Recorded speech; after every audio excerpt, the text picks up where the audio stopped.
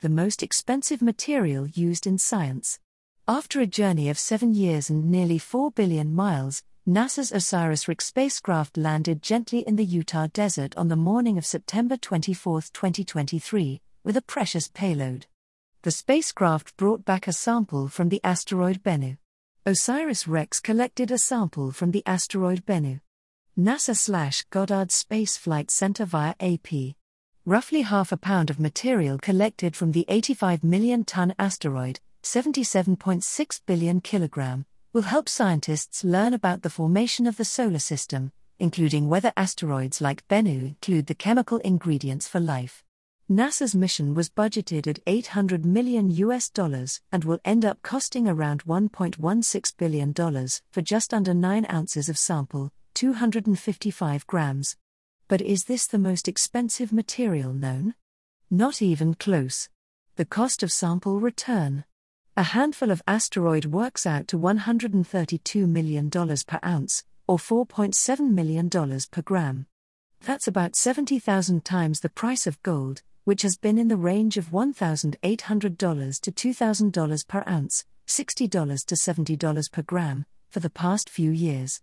The first extraterrestrial material returned to Earth came from the Apollo program. Between 1969 and 1972, 6 Apollo missions brought back 842 pounds, 382 kilograms, of lunar samples. The total price tag for the Apollo program, adjusted for inflation, was $257 billion. These moon rocks were a relative bargain at $19 million per ounce, $674,000 per gram, and of course Apollo had additional value in demonstrating technologies for human spaceflight. NASA is planning to bring samples back from Mars in the early 2030s to see if any contain traces of ancient life. The Mars Sample Return mission aims to return 30 sample tubes with a total weight of a pound, 450 grams. The Perseverance rover has already cached 10 of these samples. However, costs have grown because the mission is complex, involving multiple robots and spacecraft. Bringing back the samples could run $11 billion, putting their cost at $690 million per ounce, $24 million per gram, 5 times the unit cost of the Bennu samples. Some space rocks are free. Some space rocks cost nothing. Almost 50 tons of free samples from the solar system rain down on the Earth every day. Most burn up in the atmosphere, but if they reach the ground they're called meteorites, and most of those come from asteroids. Meteorites can get costly because it can be difficult to recognize and retrieve them. Rocks all look similar unless you're a geology expert. Most meteorites are stony, called chondrites, and they can be bought online for as little as $15 per ounce, 50 cents per gram. Chondrites differ from normal rocks in containing round grains called chondrules that formed as molten droplets in space at the birth of the solar system 4.5 billion years ago.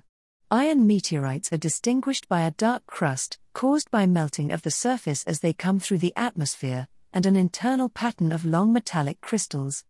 They cost $50 per ounce, $1.77 per gram, or even higher.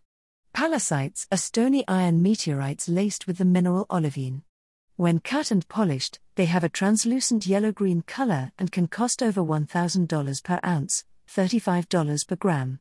More than a few meteorites have reached us from the Moon and Mars.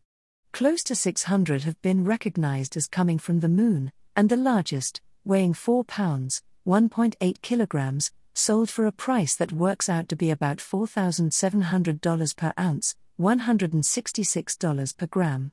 About 175 meteorites are identified as having come from Mars. Buying one would cost about $11,000 per ounce, $388 per gram.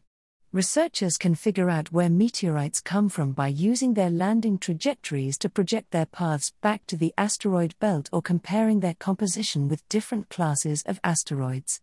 Experts can tell where Moon and Mars rocks come from by their geology and mineralogy. The limitation of these free samples is that there is no way to know where on the Moon or Mars they came from, which limits their scientific usefulness. Also, they start to get contaminated as soon as they land on Earth, so it's hard to tell if any microbes within them are extraterrestrial. Expensive elements and minerals. Some elements and minerals are expensive because they're scarce. Simple elements in the periodic table have low prices. Per ounce, carbon costs 1/3 of a cent, iron costs 1 cent, aluminum costs 56 cents, and even mercury is less than $1. Per 100 grams, carbon costs $2.40, iron costs less than a cent, and aluminum costs 19 cents. Silver is $14 per ounce, 50 cents per gram, and gold, $1,900 per ounce, $67 per gram. 7 radioactive elements are extremely rare in nature and so difficult to create in the lab that they eclipse the price of NASA's Mars sample return. Polonium-209, the most expensive of these, costs $1.4 trillion per ounce, $49 billion per gram. Gemstones can be expensive, too. High-quality emeralds are 10 times the price of gold, and white diamonds are 100 times the price of gold. Some diamonds have a boron impurity that gives them a vivid blue hue. They're found in only a handful of mines worldwide, and at $550 million per ounce, $19 million per gram, they rival the cost of the upcoming Mars samples. An ounce is 142 carats, but very few gems are that large.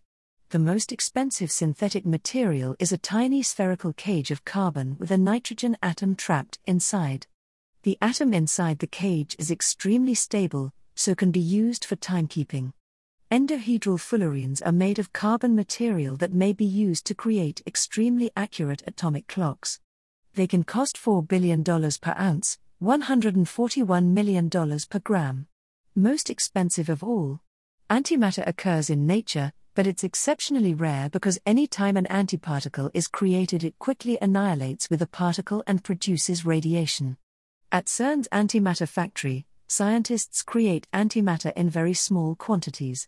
The particle accelerator at CERN can produce 10 million antiprotons per minute. That sounds like a lot, but at that rate it would take billions of years and cost $1 billion, 1018 dollars to generate an ounce, 3.5 by $1,016 per gram. Warp drives as envisaged by Star Trek, which are powered by matter-antimatter annihilation, will have to wait.